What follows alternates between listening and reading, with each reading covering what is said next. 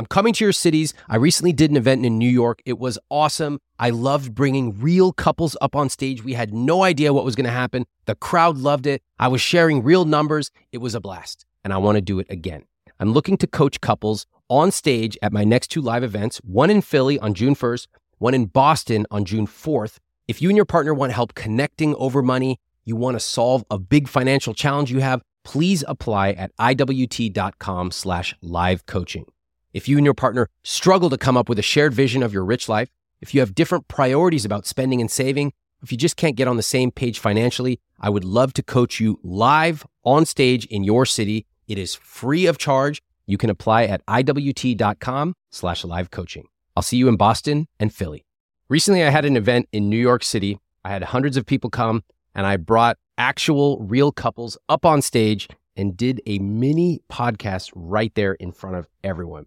It was awesome, and I'm very pleased to announce that I'm doing 2 more events. I want to let you know about it before anyone else knows. June 1st, I'm going to be in Philadelphia. June 4th in Boston. If you want tickets, you can get them at iwt.com/Philly and iwt.com/Boston. Between now and May 3rd, you can use the pre-sale code RICHLIFE to get tickets. Again, June 1st, I'll see you in Philly, and June 4th in Boston. iwt.com/Philly and iwt.com/Boston.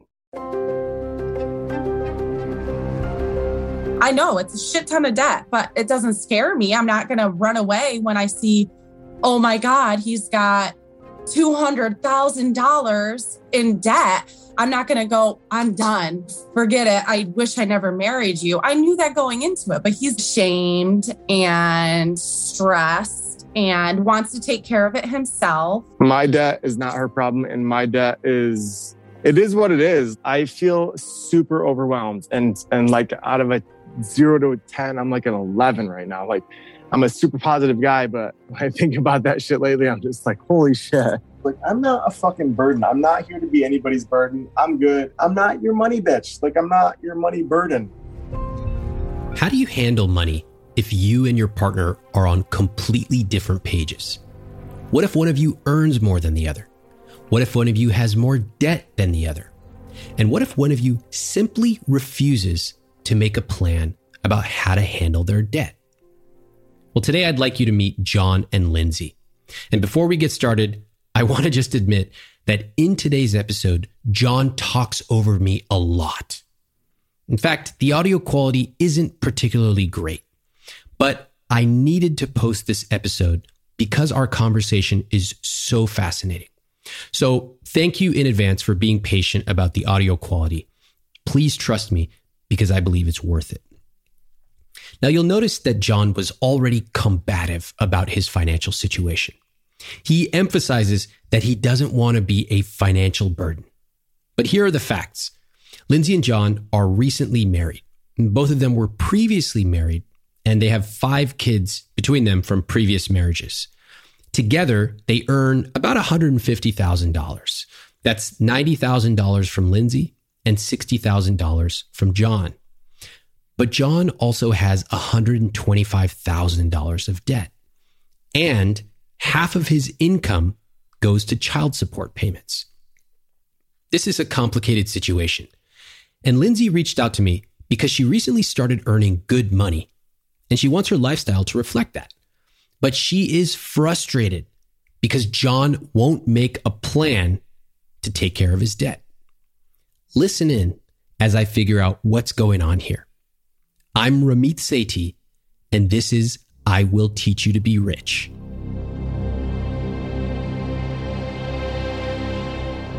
I really was naive when in my previous marriage, and just kind of I was the stay-at-home type mom, and just every career move I made was for my 3 kids.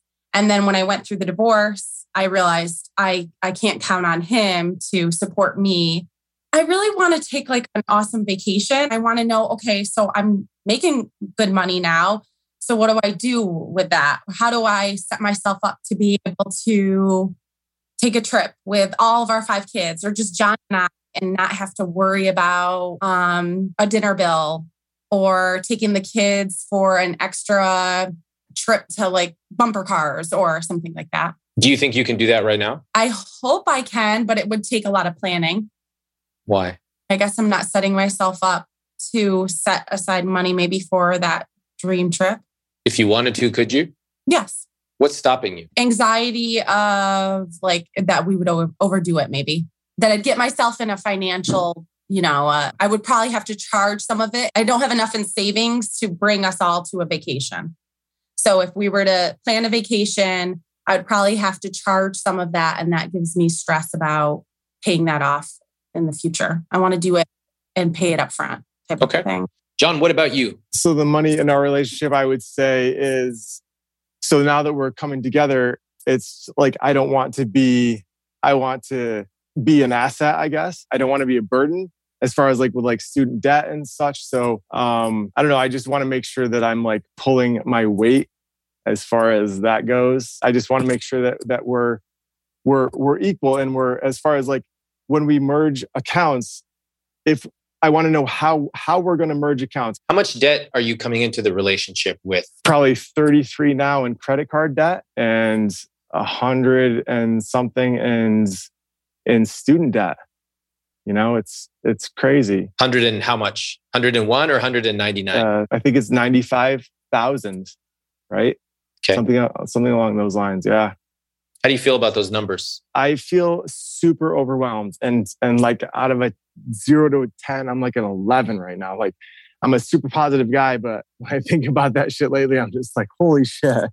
He acts like, oh, it's cool. I just want our kid, we're good. But it kills him inside to think like that I'm going to help us get out of debt, or that he's going to have a conversation with me and let me finish. I love you. But that we've been putting this conversation off about how much of my paycheck or how much extra overtime do I need to work to help him get out of this debt. And we've had multiple conversations like, let's sit down tonight. Let's, have a conversation. Show me your credit cards. This is so common. Couples talk about having a conversation, but they never actually do it. Even when we get on a call together, they're still talking about having a conversation. I'm like, let's have the conversation right now. I'll stay here all night. But they are stuck in a loop. They talk about talking because that's what they know how to do. It gets them nowhere. But most people would rather be stuck and comfortable than try something new, which is potentially risky. That's true in fitness, true in money, true in work, and true in relationships.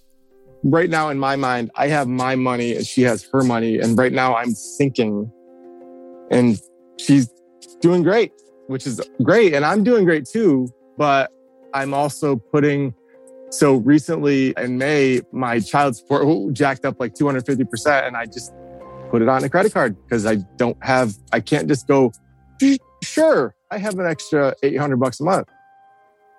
Hey, John, I don't think you're doing great.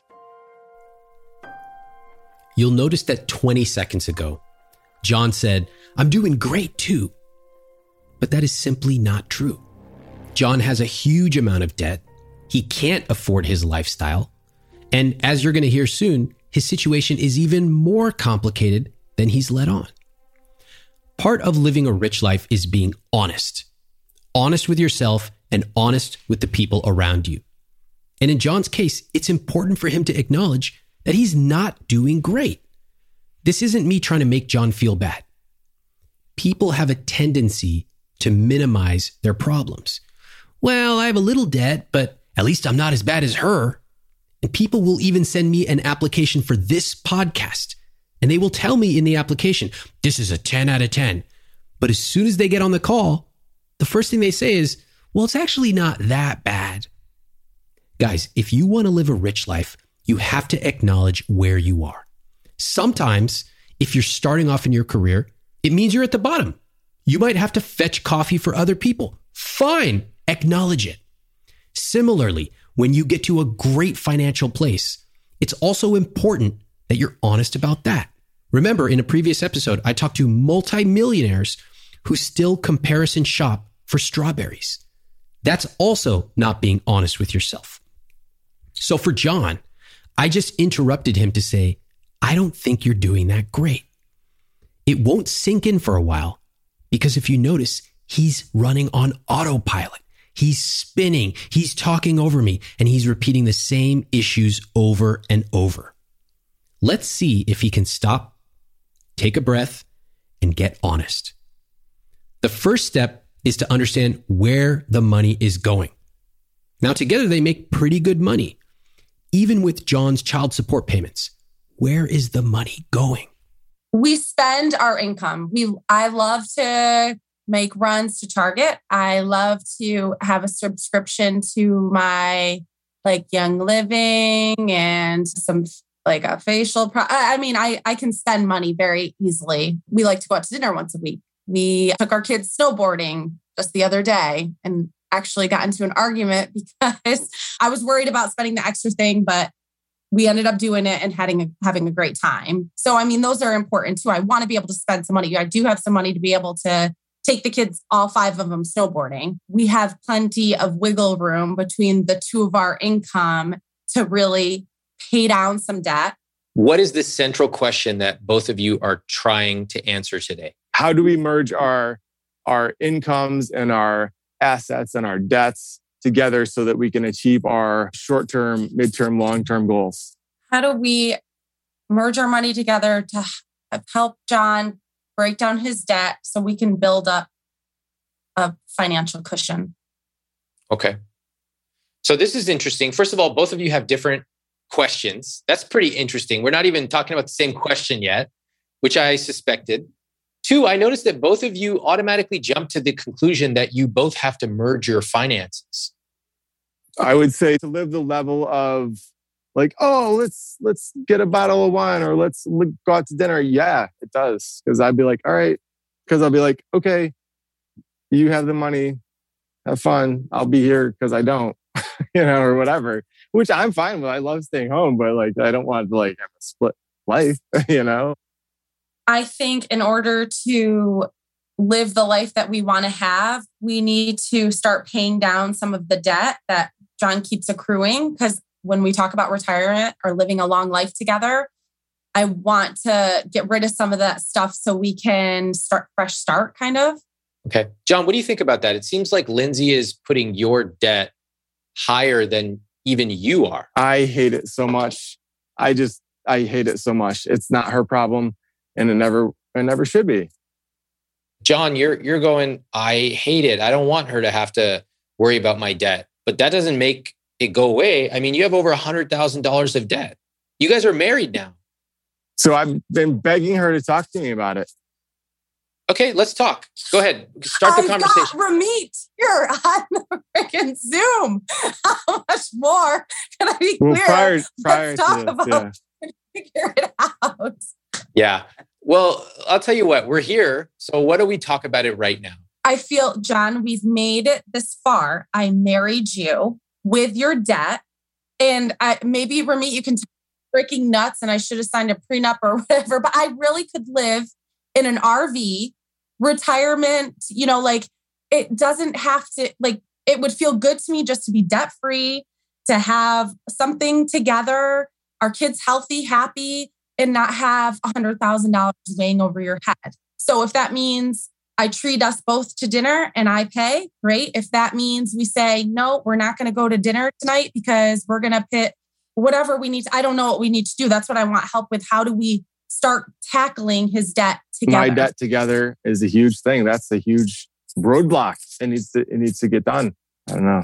I think, John, that you've been so uncomfortable to talk about your debt that you have simply procrastinated on this conversation. But you putting your head in the sand doesn't solve it. Number one, your debt just grows. Number two, your wife is like, this is a real problem. We need to come up with an answer for it. It doesn't mean she has to pay your debt off, but the two of you need to talk about it and come up with a joint answer. Am I reading that correctly? Yep. And I have some solutions right now if we could hear it. Please, So, let's hear student it. loan, here we go. Student loan debt. Currently, I'm on the public service loan forgiveness program. I have, according to the recent thing, like till 3 or 4 more years to do that of consistent payments. As far as the credit card debt that I'm accruing, I really I don't know what to do about it, because I either have to spend less or make more. And I was, like I said, I kind of got it righted a little bit, but then in May, I got jacked up with like another $800+ a month that I had to just make up. So I can't just make it up. So I had to shift things around and put 7-8 months of credit card of that on a credit card. Not to mention when I got hit with divorce. Hey, John, I thought this was solutions. I have to cut in here. This is one of the most common things that people do. People with problems love to talk about their problems. Let me say that again, because it is so important. People with problems love to talk about their problems. I have people on my email newsletter who have been reading it for 8 years. And they'll write me saying, Ramit, I want to earn more money, but I don't have a business idea. What should I do? And I tell them to join my Earnable program. We've helped thousands of people. We show you how to find a profitable idea. We can help them. And they write back, well, that sounds good, but I don't have an idea. What should I do? I write back, and then they disappear for a while. A year later, they write me, Ramit, I really like your emails, but I have this question. I want to earn money, but I don't have an idea. What should I do? I currently have an email in my inbox right now from someone who's been emailing me since 2012. 10 years. What a waste. People with problems love to talk about their problems. It feels comforting to rail against the world. It activates a part of your brain when you can complain and maybe get sympathy. But the only way to change is to shift from being problem-oriented to solution-oriented. Here's what that looks like. When someone comes to me and says, Ramit, I want to earn more money and I'm willing to trust your system. I know you've helped tens of thousands of other people. What should I do? That's a person who's ready for a solution. Until then, people with problems love to talk about their problems, and they will stay stuck. Back to John. If you ever follow me on Instagram, sometimes you'll see me post about my behind-the-scenes travel experiences, coffee tours, salsa making classes in Mexico, all kinds of culinary stuff in India. And I'll get a lot of people saying, where do I find that Kyoto notepad maker that you found? And one place you can find that is Viator. In fact, my wife and I used Viator to book a Segway tour where we took a tour of a new city and we had an amazing experience, something we never would have thought of doing on our own. They offer everything from simple tours to extreme adventures. And with over 300,000 bookable experiences in 190 countries, there's something for everybody. Plus, Viator's travel experiences have millions of real travel reviews, so you have the information you need to book the best travel activities for your trip. When you book a travel experience with Viator, there's always flexibility and support with free cancellation, payment options, and 24/7 service. Download the Viator app now and use code Viator10 for 10% off your first booking in the app. One app, over 300,000 travel experiences you'll remember. Do more with Viator. I have a friend of mine who's always cold. She told me she and her partner have totally different temperatures when they sleep. She goes to bed in a flannel pajama. She's got extra blankets. Her partner's running hot. So now she recently started testing the pod cover from 8 Sleep, one of our sponsors. Before she goes to sleep, she gets on the app, cranks up the heat, and when she gets into bed at night, it's already warm and waiting for her. The pod cover by 8 Sleep fits on your bed like a fitted sheet, and it collects information. It has sensors. The pod then uses that information to understand what you need to get better sleep. You can set it to heat up or cool down before you get into bed. It also adjusts while you sleep. And you can set it to change temperatures to gently wake you up in the morning. Best part, there are 2 zones. So if you run hot and your partner runs cold, you can each set your side of the bed to exactly how you want it. Improve the way you sleep by using my link at 8sleep.com/Ramit for $200 off plus free shipping on their high-tech Pod 3 cover. That's 8sleep.com/Ramit, EIGHT, sleep.com/Ramit, RAMIT, for a better, smarter sleep. Neither of the things you said are really good solutions. In order to move forward, we need to actually break things down step by step by step. And we need to be honest. I heard you a few minutes ago say, yeah, I'm actually fine. It's not that big of a deal. I'm like, John, you're not fine. You have over $100,000 in debt and zero plan on how to solve it. Number one, John, the way it's currently going, you have no path to ever be out of debt. Your debt will just grow, not go down. Number two, you have a wife who's like, hey, I'll help, but I need a plan. We need to talk about this. And when the two of you talk, and I'm just speaking from your perspective because I haven't heard hers yet, it's just spinning and spinning and spinning and spinning. I think the stakes are a lot higher than you think. They're super high. What happens if you go on like this? What do you think happens in 5 years, 10 years? I don't want to think about that. Yeah, I mean, it won't be good. I mean, I understand that. I don't know what to do. I do not know what to do. I don't know what to do, man. How come? Hey, John, I have a question for you. How come you haven't read my book yet? I have read some of it. Okay. So how come you haven't read my book yet? Just getting buried, I feel like. I don't know. I'm not here to make excuses. It's not about that. And I'm not here to judge you for that. I don't mind if you read my book or someone else's book or totally something different. What I'm trying to show you is there are lots of solutions around. Lots. They're even free. It's you. And we got to figure out what's going on with you that's preventing you from making a plan. And it starts with acknowledging reality. What's the situation here? How bad is it? And if we can't acknowledge that, then we can't move forward. Lindsay, what do you think? I love you, and I know we can do this, but it's like, let's freaking do this with like one solid plan, simple, not a million different ideas, one simple plan, and do it and stick to it. I feel like you're putting me on blast because like right now, I've been trying to learn about this shit. I'm not the smartest guy. I'm an earth science teacher. I learned about dirt and rocks and weather and slept in economics class and, whatever. This is the adult version of a common technique that children use to avoid doing work. Just try it. Try to get your son or your daughter to help you clean up. And what are they going to say? Daddy, I'm not good at cleaning like you. Here, John says, I'm not the smartest guy, to justify his behavior. He hasn't read a book on money.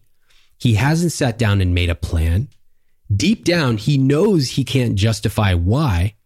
So he falls back on the trope of I'm not the smartest guy. You know what's ironic? On page 15 of my book, I write, the single most important factor to getting rich is getting started, not being the smartest person in the room. Now I'm interested because it's like, it's important and I'm trying to learn about it. I don't know, like, why didn't we talk about this? And I'm not trying to put you on blast. I don't know anything either. I'm trying to learn. I'm not a pro either. Like I know we can do That's it why together. we're here. Do we need to do an Excel spreadsheet? Like sit down and put the numbers out there? Do we need to get a envelope? Like one of my neighbors did envelopes of money. Like I just want an idea of what to do. I just want a plan. So you can see that we're not even at the point to talk about Excel and all this stuff yet, because we're still circling around having the conversation. We've been on this call almost an hour already. I don't even think we've really had the conversation. Yeah. Hey, every relationship has its issues and challenges, and you both have a particularly complicated relationship. You have kids from prior relationships. One of you has more debt than the other, and you have different earning power. So this is quite a complex situation. Fine. But first of all, talk about what are the stakes here? Like right now, even still, when you got on the call, it seemed like it was a 4 out of 10.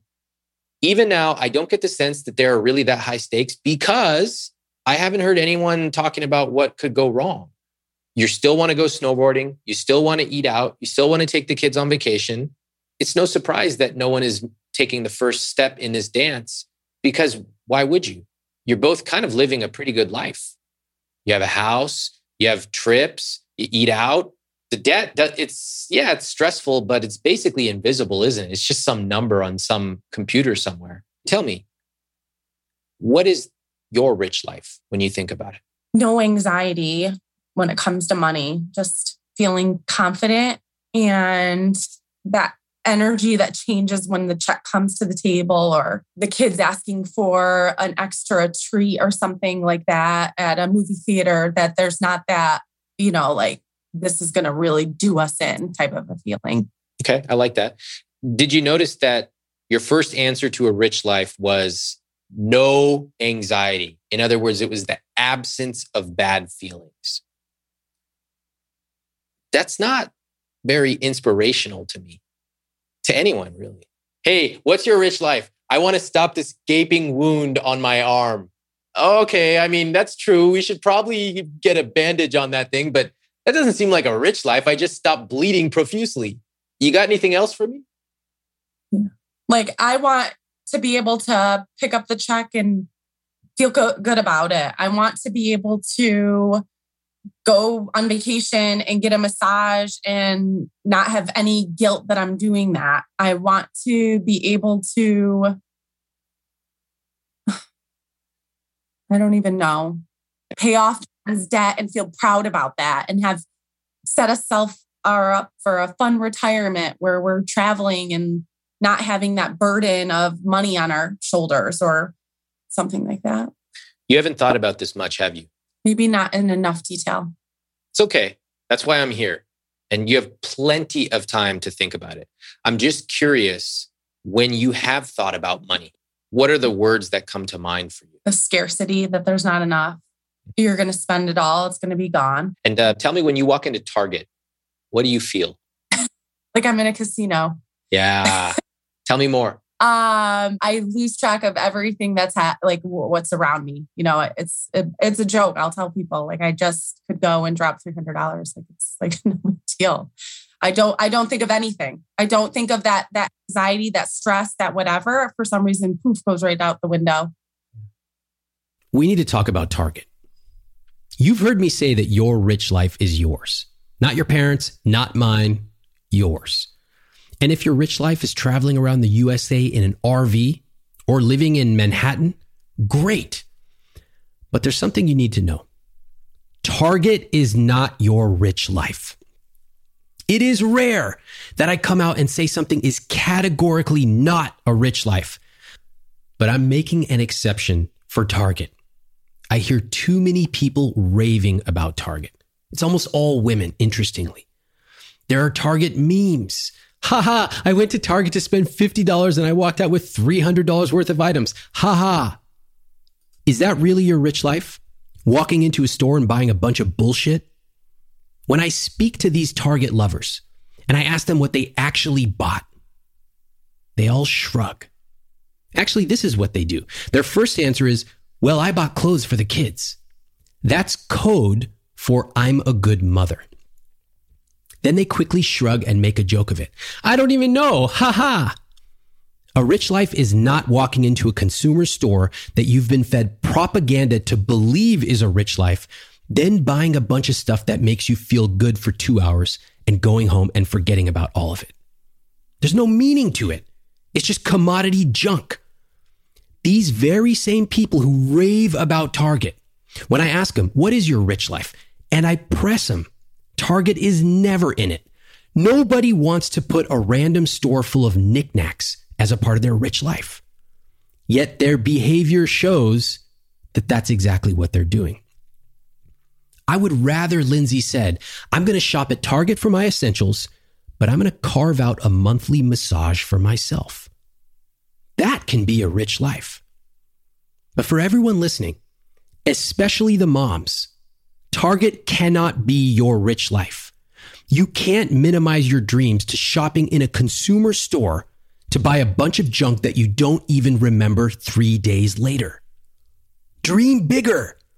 Life is more than shopping at Target. Now, please, for all the moms out there getting ready to send me angry emails about how out of touch I am, I grew up in suburbia. I know every aisle of Target. My book is carried in Target. I know why it feels good. I also know that a lot of you laugh when I call someone out for buying a truck. But when I talk about Target, it cuts a little close to home, doesn't it? Target is fine. You want to buy some supplies? You want to get some hot tamales? Great, be my guest. But please, dream bigger. Target is not part of your rich life. You have so much more that you can do with your time and your money than Target. Now let's listen as I push on this with Lindsay. But then like to do something like a massage or something I take more joy in, sitting on the beach and, getting popsicles for all the kids, like that would cause me more anxiety than walking into Target, which is crazy. Why do you think that is? Maybe because I don't know. You tell me. You're the expert. No, why is that? What's your first memory of Target? Honestly, like this perfect Barbie that was the holiday one and, really wanting that Barbie. Mm-hmm. Did you ever get it? Actually, yes. One of my good girlfriends, their mom and dad, who were like, in my mind, rich, bought that for me. Yeah. So when you think back to being a kid and when you think about these stores, whether it was Target or Macy's, what are the feelings you get when you think back to them? Just like how special those stores were. Yeah. And my kids, they're the same. They go into Walmart. I don't want them to fall into this role too, that it's like you go into Walmart or Target and it's like a casino. I don't want that. Like, that's not living a rich life. Let me just read that back to you. You don't want them to walk into Target and think of it as a casino, even though that's exactly how mom describes Target. Yeah. Anything leap off the page to you there? Yeah. I got to break that Target. I got to break that chain. Yeah. And by the way, why do you think that you feel so happy at Target, joyous, and yet you feel so much anxiety? I feel like I can afford it. Yes, that's true. But you can afford a massage too. Why do you feel so much anxiety about that? I guess because I never grew up like seeing that, It's easier for me to spend that $300 at Target than it would be to spend that $300 on a massage. Yeah. What type of people shop at Target? People like me. Yeah. And what type of people get massages? People that I get that aren't rich, but in my mind, that are rich and that they have. Yeah. Yeah. Rich ladies. And you don't see yourself as one of those. Yeah. And final question on this Target thing. When you buy $100, $200, $300 of stuff from Target, what is it that you're getting? Instant gratification, I guess, but then it's once you leave, it's like, what did I just even buy? What was that even trip? Did I really even need that? So you're getting sponges and clothes and cleaning supplies and a cool new type of candy. What other kind of stuff are you getting? Outfits for the kids or a Barbie, unless of Barbies or knickknacks, stuff around the house. So you walk in to Target, you lose all track of time and spending. How do you feel again when you're in Target? What's the word you would use to describe it? Like a casino. Like I'm in a casino. I have no idea of what time is around me. Lindsay, do you want to be going to Target as your leisure activity 10 years from now? No. And like just having this conversation, there's a lot of leisure activities that I have that I don't need. I like online shopping. I spend time on Amazon. Like I mentioned in the beginning, I have like a lot of these accounts that are like subscriptions that really like, I just kind of get into the habit. Like I could really take a deep dive in my like everyday spending and save a lot of money that way. Yeah. Do you have your phone with you right now? Yes. Can you open up your email inbox? And as you do that, just read off, I don't need anybody's name, but I'm looking for companies. Read off a few of the companies that are in your inbox right now. Oh, Amazon Prime, One Hope again, nursing stuff, a photographer that I like to use for family photos, which I don't want to give up. Amazon again, Amazon Rentals, Amazon, Target, just people trying to get me to purchase more things. Well, why do you need this shit getting emailed to you? Like you forgot that Target existed? You don't need Target telling, hey, by the way, we're down the street. We're still here. You don't need it. When you look at somebody who's financially sophisticated and you look in their inbox, do you think they're getting 5 emails a day from Amazon or Target or Best Buy? Yeah, no. No, they are not buying things that appear in front of their face. They are proactively saving for really nice things that are meaningful to them. By the way, nice things doesn't have to mean expensive. Nice things could be, we're going to the park and we're going to barbecue with all the kids, but they're planning for it. They're visualizing it. They're talking about it. They're not simply spending money, on just whatever's in front of them. You see the difference? Mm-hmm. So many fascinating things in this conversation. Now, I've spoken to a lot of people who love Target, who laud Target, who put Target up there. And I've noticed some patterns. First off, it's common. It's not always the case, but it's common that people who rave about Target are not especially sophisticated with money. It's common that people who rave about Target have a lot of stuff lying around. And it's common that people who love Target have an email inbox filled with consumer ads for other similar stores. Now, please remember this. It's not that I have anything against Target. It's that this entire culture has fooled people into thinking that a consumer store of mostly commodity goods is actually their rich life. It's not. I'm sharing this with Lindsay, not to berate her, but because I want her to dream bigger than buying some junk that makes her feel good for a few hours. I want her to understand why she feels such an attachment to a retail store. And as you can see, it traces back to her childhood, which she's now passing on to her children. Worst of all, she's not even conscious about it. She's not being intentional about it. And Target isn't even really meaningful to her. I want better for Lindsay, and I want better for her and John together. I get tons of email every single day, and I want to give you a behind the scenes look at how I manage emails from my team, from my family, and from you. I use a piece of software called Superhuman, and this is an email software that I actually pay for out of my own pocket. It works with your existing email service like Gmail or Outlook. And let me share how it saves me over 10 hours a week. So here are a few things I love about it. First off, it splits my inbox into different streams, so my important emails come into one place. It's not cluttered with a bunch of subscriptions everywhere. Next, I use keyboard shortcuts, unlike you barbarians who literally click and peck through every single email. U to mark it unread, S to star it, J or K to cycle through messages. I use keystrokes to schedule messages, like when I want to ask one of my coworkers a question, but I don't want to send them an email on a Saturday. Now, I can work through dozens of emails in minutes using this. And Superhuman just introduced an AI feature, which allows you to take a huge email with all these people chiming in and automatically summarize what's going on in a few bullet points. It'll even draft emails for you. So if you want to buy back your time, Superhuman is a no-brainer to me. It's something I spend my own money on, and I love it. Right now, all IWT listeners will get a free month of Superhuman. You can get started at superhuman.com/Ramit. That's superhuman.com/Ramit, R-A-M-I-T. A few years ago, I was at a tea tasting in New York with one of my buddies. I thought it was going to be a normal tea tasting. Suddenly, 6 people from Japan come in. They pour basically 3 thimblefuls of tea, and we tasted. I've never tasted anything like that. And they tell us if we were to buy that, just the 3 thimblefuls, it would be $75. Now, drop for drop, that's the most expensive thing I've ever had to drink. Not all of us have the time or the money to buy that specific tea from that specific mountainside in Japan. But what if you could capture that feeling of the care and the love, even the way that they served it to us? What if you could bring that to your home every morning?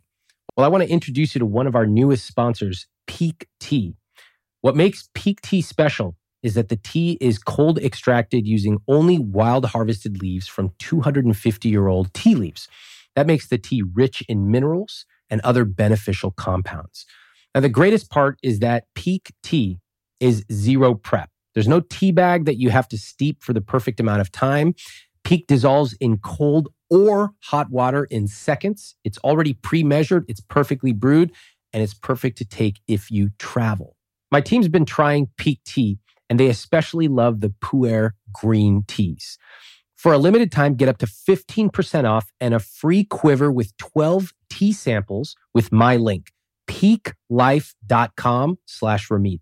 That's PIQUELIFE.com/Ramit, RAMIT. When I'm happiest, it's like get up early, do something like work out. Like I used to go to the gym like 5:30 in the morning every day, and it was super expensive, but I just like justified it. I was like, that's worth it. It makes me so happy. Being able to have my clothes prepped, meals prepped, ready to go. Don't have to worry about that. Great. Vacations, doing things, anything, working out, anything that I enjoy doing or my kids enjoy doing or my family doing that together. Also, like in my rich life, I'm super interested in like being more self-sufficient. So like the opposite of like, I don't need money. Like, fuck your money. I can catch my own fish. I can garden. Like I'm super earthy, obviously.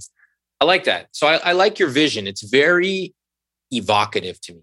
I can see you waking up, working out, taking the kids fishing, going for a bike ride. Like I can see this, right? It's very clear to me.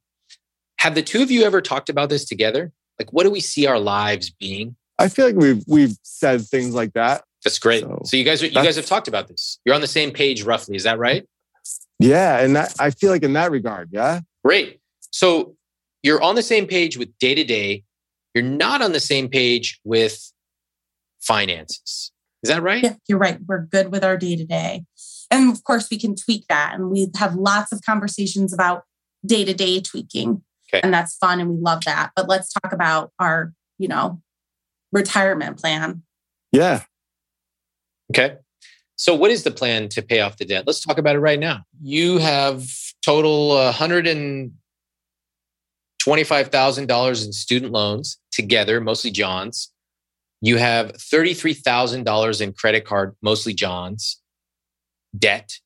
And then you've got this mortgage, which is yours, Lindsay. Okay.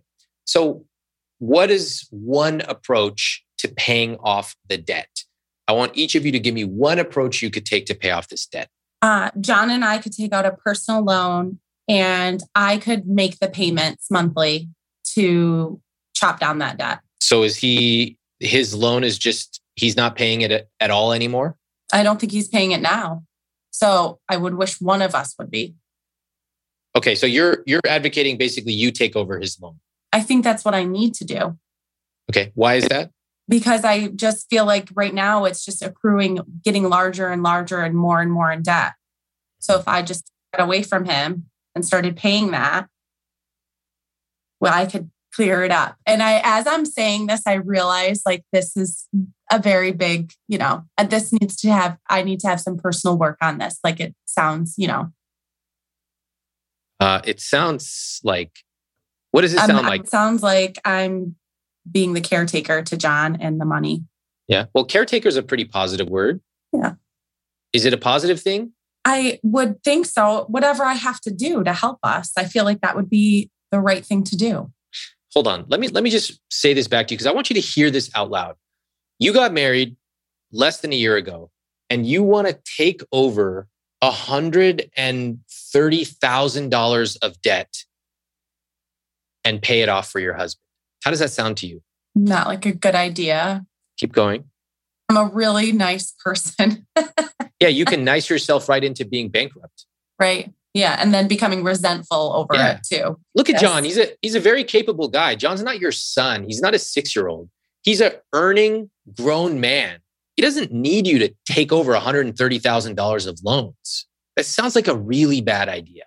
Notice that Lindsay's first solution was for her to take over the loans. No, I had to step in and tell her that was a bad idea. Lindsay literally wanted to pay for $130,000 of her husband's loans, and they've only been married for a year. Think about the message that sends. Notice also that she characterized this as being a caretaker. People tend to do this. They use positive words to give a positive shade to what they're doing. For example, I spoke to a previous millionaire couple on this podcast who were cheap. And you know what they said? They said, we're not cheap. We're just careful about what we spend our money on. After talking to them, I said, no, you're cheap. And when I told them that and we talked about it, they finally admitted it. And that's when we could work on a solution. So here you can see how Lindsay's core beliefs about money are spilling into virtually everything she does. She makes way too much to think about Target as the culmination of her rich life, but that's what she was taught. No person should take on their partner's $130,000 debt in 1 year, but that's how she was raised. So when you see someone making peculiar decision after peculiar decision, there's usually something much deeper beneath the surface. Can you see how these deeper beliefs you have about money are being brought to bear on like this decision and other decisions? Can you see how that just happens over and over again? Mm-hmm. Yes. Yeah. This is why I didn't start off with going through Excel, because we could have gone through all the fancy numbers, but it's all irrelevant because you believe you're not worthy of keeping the money that you earn. And you believe that your worth comes from, finish the sentence for me. My worth comes from helping others and, taking care of everybody. Yeah. Even at your own expense. Yeah. Wow.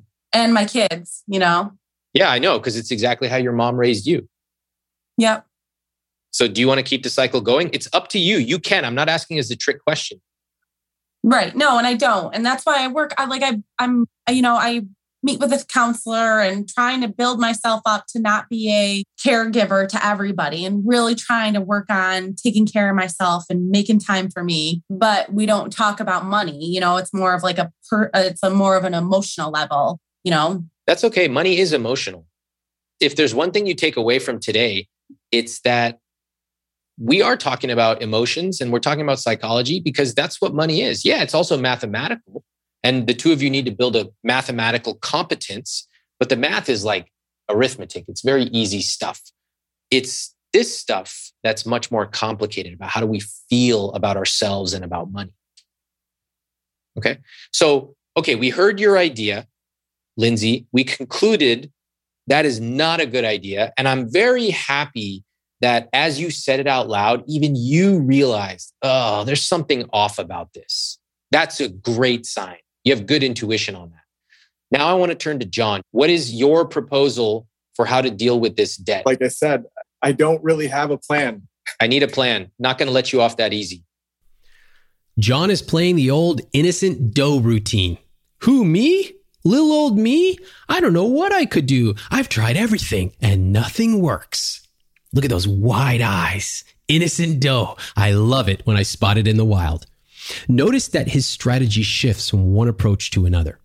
Anything for him to avoid taking responsibility. He started with, I'm not a smart guy. Now he's trying to say, I just don't know. But I'm not going to let him get away with it. I find that in almost all of these cases, people who use these avoidance strategies use them because they work. The people around them pick up the slack. They start to offer solutions. They try to help. Of course, the person always has a reason why nothing will work. And so they remain stuck. I'm going to push John to give me a plan. He has $9,000 in investments. So he starts there. What do you call someone who speaks 3 languages? Trilingual. What do you call someone who speaks 2? Bilingual. And what do you call someone who speaks 1 language? American. And listen, imagine you're going to Mexico or Italy or Thailand this year. Wouldn't it be amazing to at least ask where the bathroom is in the local language or to say thank you when you're walking out of a restaurant? This fall, You can start speaking a new language with Babbel. Babbel's quick 10-minute lessons are designed by over 150 language experts to help you start speaking a new language in as little as 3 weeks. Here's a special limited time deal for IWT listeners to help you get started right now. Get 55% off your Babbel subscription only for IWT listeners at babbel.com/Ramit. Get 55% off babbel.com/Ramit. That's spelled BABBEL.com/Ramit. Rules and restrictions may apply. One of my money dials is generosity. For example, I love tipping big. I love buying gifts and experiences for my family. And recently, I bought my parents a subscription to Delete Me, this episode's sponsor. Delete Me is a subscription service that will remove your personal information that's being sold online. If you've ever Googled your name, you'll notice tons of search results with your personal information being shared online. That's not okay. It's not okay for you. It's definitely not okay for your family, including your parents. Now, Delete Me will remove it all. Your name, address, phone number, all of it. It automatically works in the background to scan and delete your personal information from over 30 data brokers, but they'll do custom requests on over 580 data brokers total. The thing is, identity theft is a real issue. An estimated 15 million Americans had their identity stolen in 2021. We've had a number of people on this very show who were victims of identity theft. And often it put them into tens of thousands of dollars of credit card debt, and it ruined their credit. That's why I find Delete Me so valuable. It's a service that I personally use, and I love it. They reviewed over 4,600 listings for me and removed dozens of pieces of personal information. I knew it would be important to protect my parents too, but I also knew that they probably wouldn't sign up themselves, so I just got it for them. So if generosity is one of your money dials, great. If you care about your parents at all, if you have ever given them a hug, just sign them up. You know they aren't going to do it for themselves, but you also know that they probably need it. So if you want to get your personal information and the personal information of your loved ones removed from search results on the web, go to joindeleteme.com/Ramit for 20% off a plan for you or your entire family. That's joindeleteme.com/Ramit, RAMIT, for 20% off.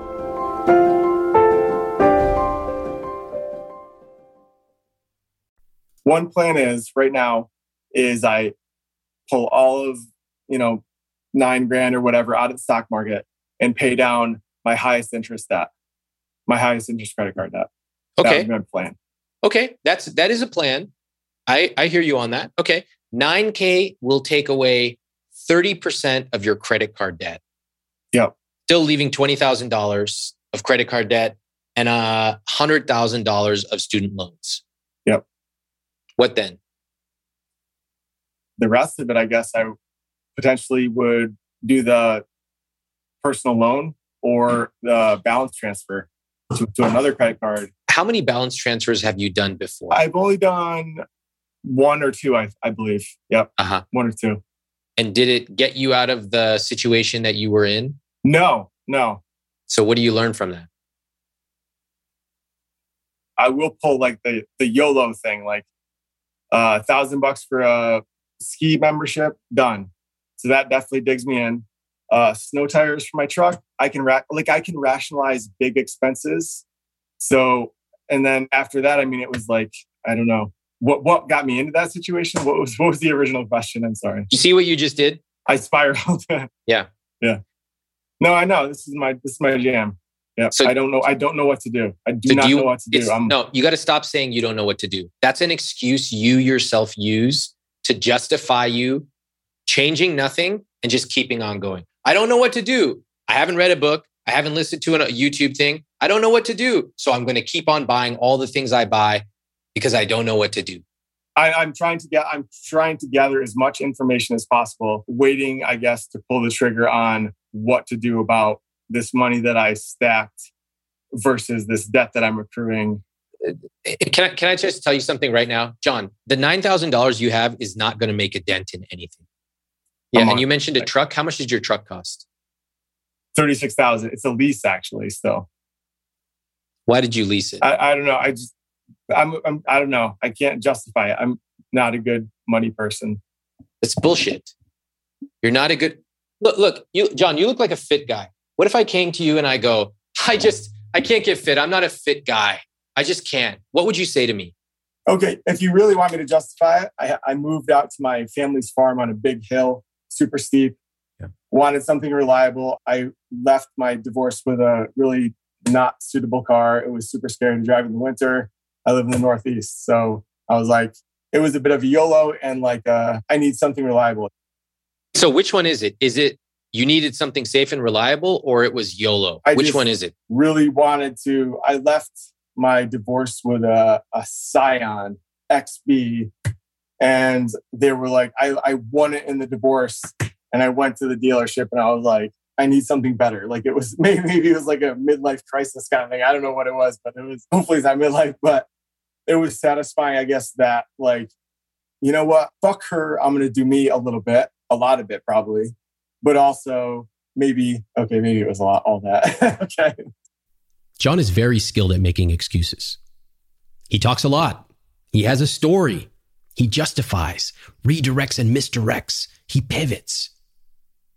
It's impressive to watch, but ultimately, it's self-defeating. It's all bullshit. I don't mind that he's bullshitting me, but I consider it a tragedy when people bullshit themselves. You needed an expensive truck to drive up a hill? Come on. John is impulsive. He does whatever he feels at the moment. Then he creates a seemingly logical reason to justify it. But it doesn't work. He has tons of debt. He has no plan. And his only solution is to get mad at his wife and say, I don't want to be a financial burden. Now, what did I say about being honest? Part of a rich life is being honest with yourself and the people around you. If we can't be honest, then we can't change. John is not being honest with himself about his spending. If we can't be honest, then we can't change. Now, I have to say, I understand why John has employed these techniques. It's worked with the people around him. And personally, I love talking to somebody like this. I get to parse the clues and try to figure out what's really going on. As a third party, his techniques don't work on me. It's my job to see through them, even to gently point them out and to help redirect him and this couple towards their actual rich lives. It's super scary. I live on a hill like this, and it was dangerous, but yeah, it was. So you couldn't drive a car up that hill? Are you telling me that, is that the truth? You could not drive a car up that hill? Not the one I was driving. Yes, there was probably a million other ones, but yeah.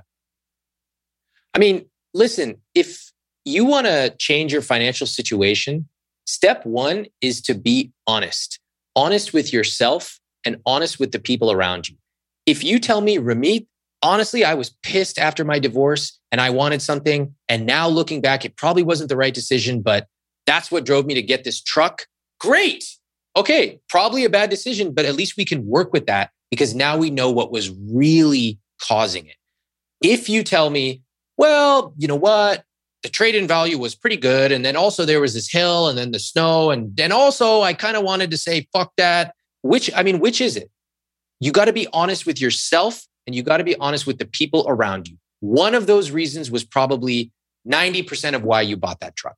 And the rest are just details. So which one is it? I'm going to do me. Yeah, totally. Fine. Let's be honest with each other. So you bought the truck or you leased the truck mostly because you were like, I want this after my divorce.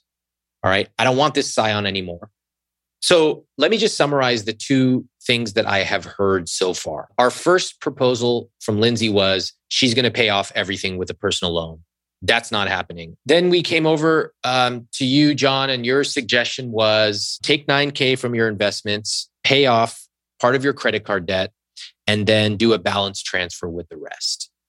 So as I pointed out to you, $9,000 doesn't really change the problem. It does pay off some of it, but now you have basically very little invested, and just balance transferring $20,000 doesn't do anything because you still have the 20K of debt. That's not solving the problem at all. Okay. So let's take one more crack at it. What are some other options that you have? Just making more money. I've got, like I said, I've got 2 months off during the summer. How much could you make in those 2 months? 20 grand if I worked like a normal 9 to 5, maybe. That's a lot of money. Right. But I don't really have like a set up business. I need to be more consistent with setting up business. Like I do little odd jobs for people. Let me get this straight. In the 2 months that you have off, if you worked a lot, you could make $20,000 total over those 2 months. That might be ambitious, but what's a reasonable number? So let's say 8 grand. 8 grand. That's a pretty big difference. Wait, which one is it? 8 or 20? If I kind of like muddle through the summer and take care of kids and work, I can do 4 grand. But I could probably make up to 10 grand extra. Again, good example of being unsophisticated with money. Okay, John doesn't realize what he's doing, but he is overcomplicating the situation. He's flooding it with so many details that it just wears the other person down and they give up. This is a classic strategy. It's the same technique used by cigarette manufacturers when they used to flood the marketplace with all these questions. Oh, well, some doctors say that nicotine is not addictive. Same as climate change deniers. Same as right-wingers who flood social media with disinformation. In John's case, there's a huge difference between $8,000 and $20,000. But John is just talking about these numbers like they're interchangeable. In order to be confident with your money, you have to be competent. Basic money competence would mean understanding which number he can reasonably achieve. And what about your current job, John? What are the options there? Have you ever considered a different job?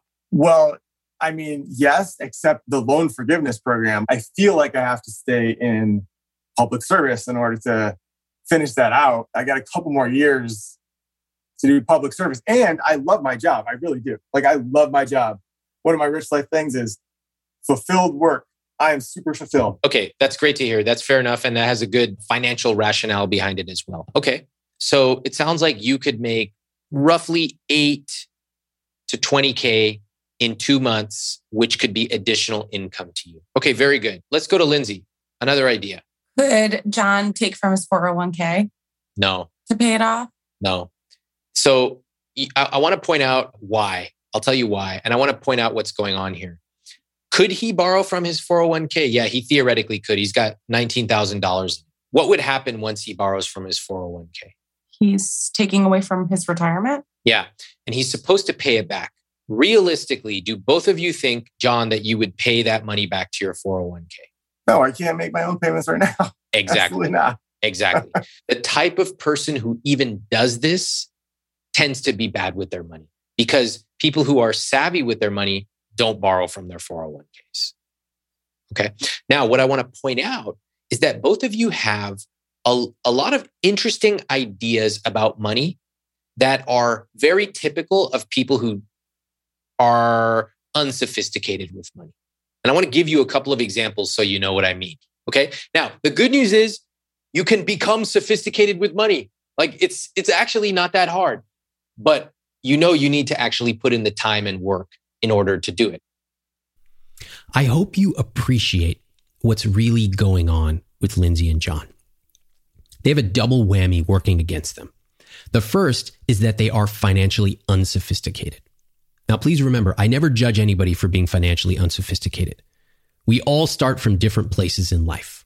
In their case, they are financially unsophisticated. They don't really understand the basic concepts of personal finance. Now, combine that with the second dynamic going on here, and that is they are stuck in their pattern. One of them is trying to rescue the other one. The other is throwing up his hands and saying, I don't know what to do. When you combine the two of those, it puts them in a very precarious place. They don't really know what to do, and they are stuck, so they just keep constantly spinning and talking about the same things over and over.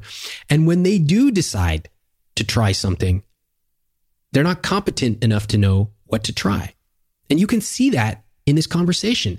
One of the first things that Lindsay proposes is to take over all of his loans. That would be a terrible decision. You heard about him potentially borrowing from his 401k. Another terrible decision. They're buying whatever's in front of them. They're putting their heads in the sand about debt, which is just continuing to grow. And they self-soothe with these impulse purchases, from Target to snowboarding to leasing a truck. They have not learned the skill of money. And in fact, when I talk about that, what does John do? He throws up his hands, says, I don't know, and goes right back to his pattern of spinning. What I'm going to do with them now is to shift them into solutions. Remember, people with problems love to talk about their problems. And this couple will talk about it for the rest of time. But I want to help them. I don't want them to be mired in the weeds. I want to shift their focus and pivot them to a solution. I know there's a solution, but they don't know it yet. I fall into my I'll take care of things role where I'm like, I'm working this Saturday. I have opportunity, like John's idea of the month of 5,000 to 20,000. I know for a fact, like I have opportunity for overtime with being a nurse, where John doesn't have that. So, yeah. So look, I think it's great that you can work more and you can make a lot of money, and you probably should. I think that's great. You could certainly benefit from having some more money. What is unclear about that is, what would the relationship between you two be? Are you just making $5,000 more and then putting it towards his debt? If so, isn't that a bit disempowering to him?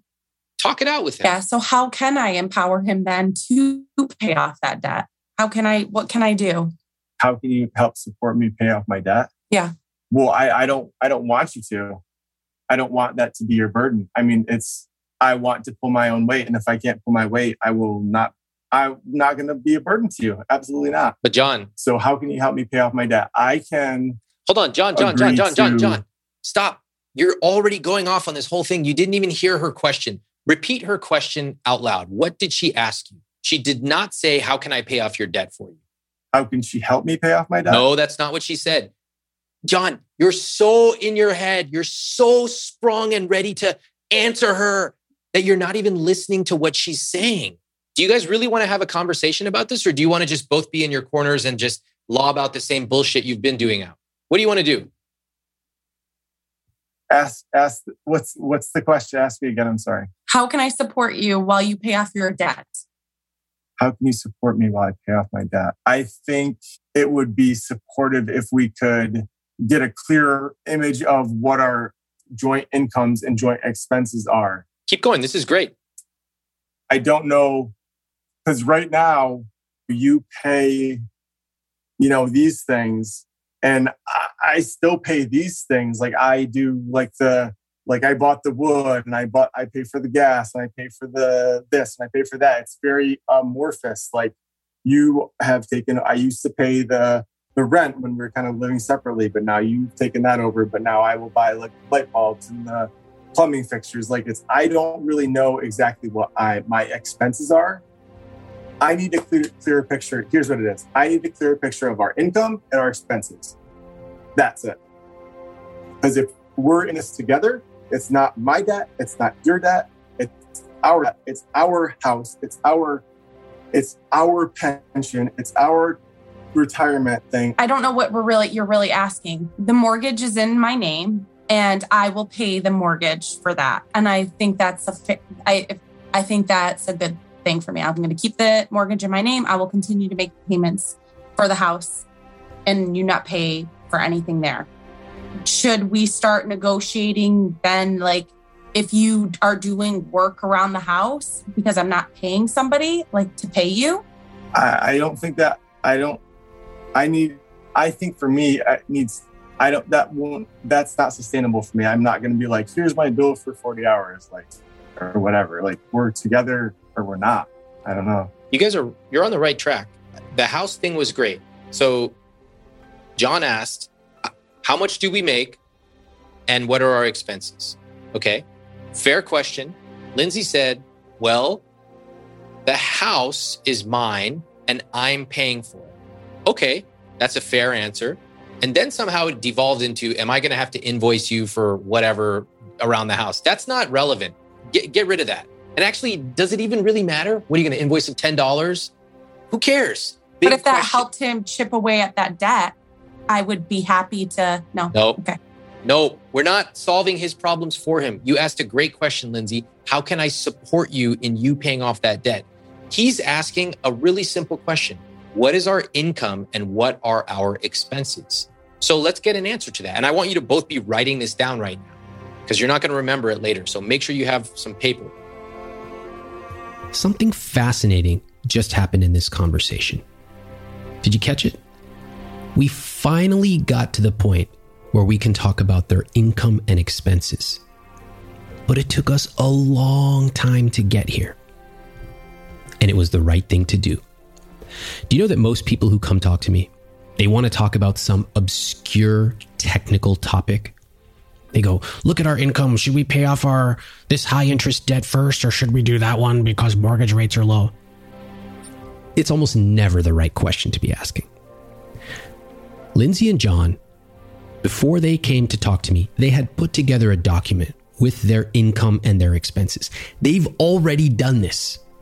And yet it took us going through this exercise, this process, to uncover so many of these subtle issues beneath the surface. Lindsay understands that she's had a role to play in this dynamic. She understands also that she's got some mindless spending that's exacerbating the problem, and she's tackling that. I am very happy to hear that. John, I don't know if he gets it yet, but John has revealed to us that he's spinning and he's problem-oriented versus solution-oriented. The beautiful thing is that the two of them are now much more aware of the financial traps that keep people like them stuck in debt forever. And I don't want that for them. They have a very, very long life ahead of them. I want them to be happy. I want them to live a rich life. But in order for them to do that, they need to change the way they talk about money, change the way they think about money, and yes, change the way they spend money. In next week's episode, I'm going to continue my conversation with them. We're going to put together a plan of attack for their finances. And you're going to listen as they shift from being problem-oriented to solution-oriented. But I can tell you one thing, it's not going to be easy. I'll see you next week. Thanks for listening to I Will Teach You to Be Rich. I'm Ramit Sethi. Please follow the show on Apple, Spotify, or wherever you listen to podcasts. If you haven't read I Will Teach You to Be Rich, my book, pick up a copy. You can get it at any bookstore or any library, and it will show you the specific tactics for how to build the I Will Teach You to Be Rich system into your personal finances.